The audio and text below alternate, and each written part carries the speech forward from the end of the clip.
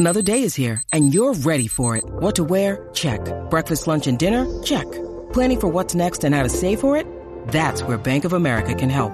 For your financial to-dos, Bank of America has experts ready to help get you closer to your goals.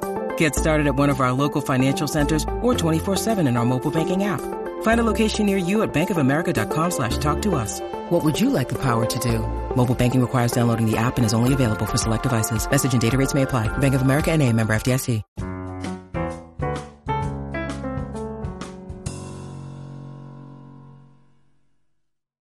Today is the 88th birthday of the woman who has as much drive and determination as she did talent, and it showed, Jayne Mansfield.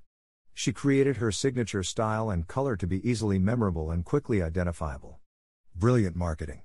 The world is a better place because she was in it and still feels the loss that she has left. Name, Jayne Mansfield. Occupation, film actress, theater actress, television actress, pinup. Birth date, April 19, 1933. Death date, June 29, 1967. Place of birth, Bryn Mawr, Pennsylvania. Place of death, U.S. Highway 90 near Slidell, Louisiana. Originally, Vera Jane Palmer. Best known for, Jayne Mansfield was an American actress best known for her bombshell curves and roles in films during the 1950s and 60s. Jayne Mansfield was born Vera Jane Palmer on April 19, 1933, in Bryn Mawr, Pennsylvania. Mansfield's father, Herbert Palmer, was an attorney, and her mother, Vera Palmer, was a retired school teacher. Mansfield endured a childhood tragedy at the age of 3, when her father passed away from a heart attack at the age of 30. Her father's death came as a complete shock. He had attended a routine physical the very morning of his death and was proclaimed entirely healthy. Reflecting back on the tragedy, Mansfield later said, "Something went out of my life. My earliest memories are the best. I always try to remember the good times when Daddy was alive." Mansfield's mother returned to teaching to support the family, and in 1939, with her daughter's approval, she married an engineer named Harry Piers and they moved with him to Dallas, Texas. In Dallas, Mansfield enjoyed a typical middle-class upbringing. She was a caring and naive child, and accounts of her youth are full of endearing anecdotes illustrating these traits. When Mansfield learned that a classmate of hers did not own a winter coat because her family had fallen upon hard times, she traded the girl her own coat for an old baby bottle. One day, her Sunday school teacher told Mansfield that God was always with her, and that night she fell out of bed several times making room for God. Mansfield was also a natural-born performer.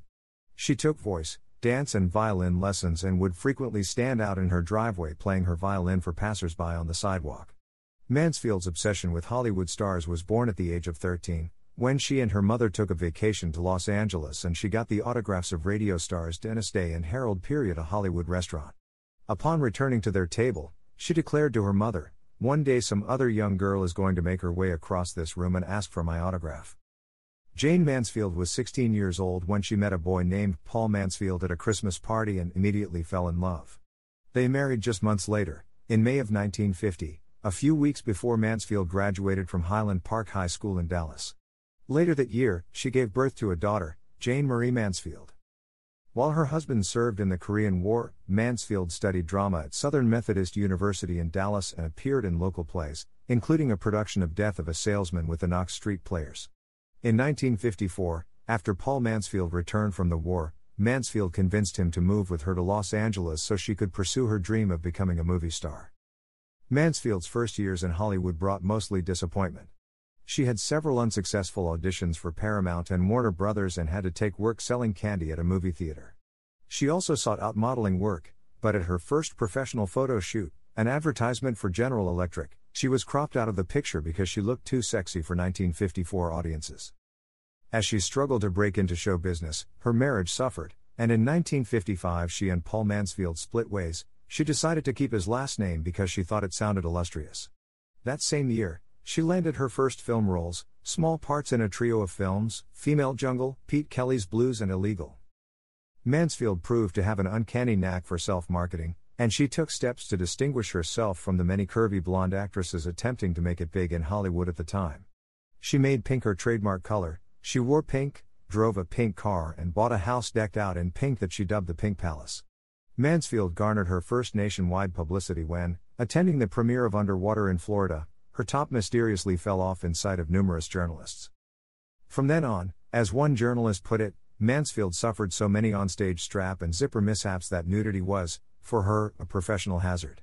Shortly after the underwater incident, she landed a role in the Broadway production and film adaptation of Will Success Spoil Rock Hunter? Those performances finally established her as a star actress, and she went on to feature in such films as Kiss Them For Me, 1957, The Sheriff of Fractured Jaw, 1958, and It Takes a Thief, 1960. Nevertheless, many more people saw her photograph in her movies. In just 9 months, from September 1956 to May 1957, Mansfield appeared in an astonishing 2,500 newspaper photographs. After seeing her career fizzle out somewhat for the next several years, in 1963 Mansfield again made headlines after becoming the first American actress to appear nude in a major motion picture, Promises. While the film generated significant buzz, it failed to reignite her film career, and she made only a handful more films, including Panic Button 1964, The Fat Spy 1966, and Single Room Furnished 1967. In the later years of her career, Mansfield also returned to Broadway with an acclaimed turn in Bus Stop and developed into a successful nightclub performer with an act that combined song, comedy and impromptu banter with the audience. After her 1955 split from Paul Mansfield, Jayne Mansfield's personal life followed a turbulent, dramatic and highly publicized course that often overshadowed her acting career. In 1958, she married the winner of the Mr. Universe competition, Mickey Hargitay, and they had 3 children. However, theirs was a tumultuous relationship, and in 1964 Mansfield married actor Matt Cimber in Mexico, even though she had not yet officially divorced Hargitay. Mansfield and Cimber had 1 child before also parting ways. For the rest of her life, Mansfield was involved in a rocky relationship with Sam Brody, the attorney she hired to assist with her divorce proceedings.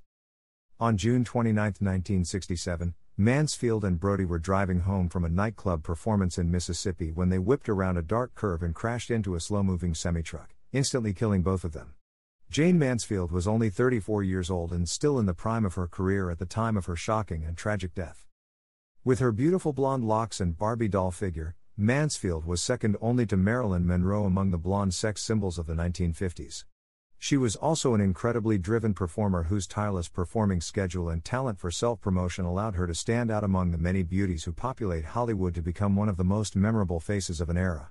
"I will never be satisfied," she once said, summing up her relentless approach to her life and career. "Life is one constant search for betterment for me." Filmography as actor. Single Room Furnished, August 21, 1968 A Guide for the Married Man, May 25, 1967 The Fat Spy, May 11, 1966 The Las Vegas Hillbillies, May 11, 1966 Dog Eat Dog, June 26, 1964 Panic Button, April 1964 Promises. August 1963 It Happened in Athens, June 1962 The George Raft Story, November 22, 1961, as Lisa Lang. The Loves of Hercules, December 23, 1960 It Takes a Thief, May 17, 1962 Hot to Handle, April 16, 1960 The Sheriff of Fractured Jaw, 1958 Kiss Them For Me, December 10, 1957, as Alice Kratzner. Will Success Spoil Rock Hunter? July 29, 1957, as Rita Marlowe. The Burglar, June 1957, Gladden. The Wayward Bus, May 27, 1957 The Girl Can't Help It, December 1, 1956 Illegal, October 28, 1955, as Angel O'Hara. Pete Kelly's Blues, July 31, 1955, as Cigarette Girl. Female Jungle, Jan 1955.